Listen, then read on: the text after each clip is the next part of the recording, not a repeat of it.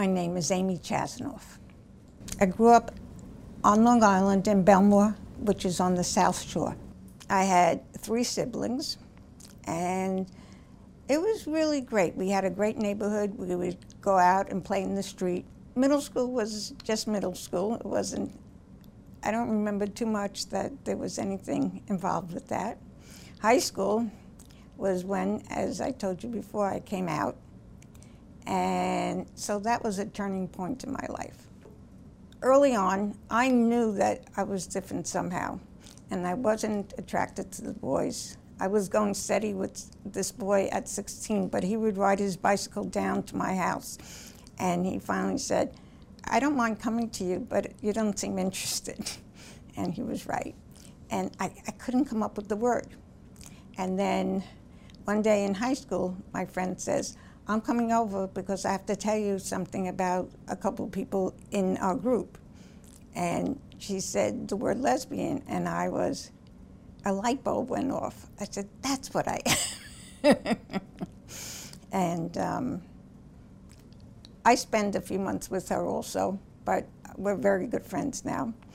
And when I officially came out to my family, first it was my mother. We had a family gathering on a specific weekend, and I was sitting with her and I said, "I can't go to the gathering." And she said, "Okay." I said, "I'm going to be in Washington." "Okay." I said, "There's a gay pride march." "Okay.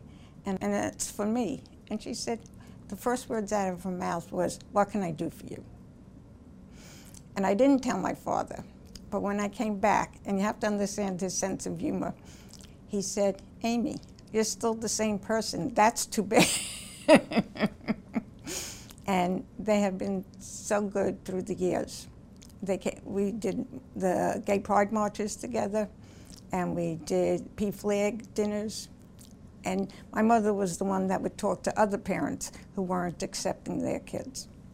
So I don't want to take away with the person I'm with now, but in 2011, I met somebody on Match.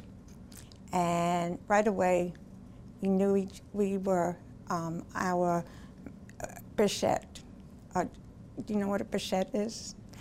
It's like the true love. It's the soulmate.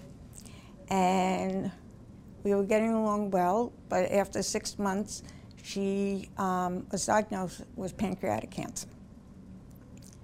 So we had to deal with that. Luckily, she lived another year, but we got married in August of 2012. But 3 months later, she went in the hospital for the last time, and in December, she died.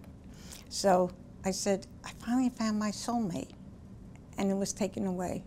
But I know that what it's like to have a soulmate.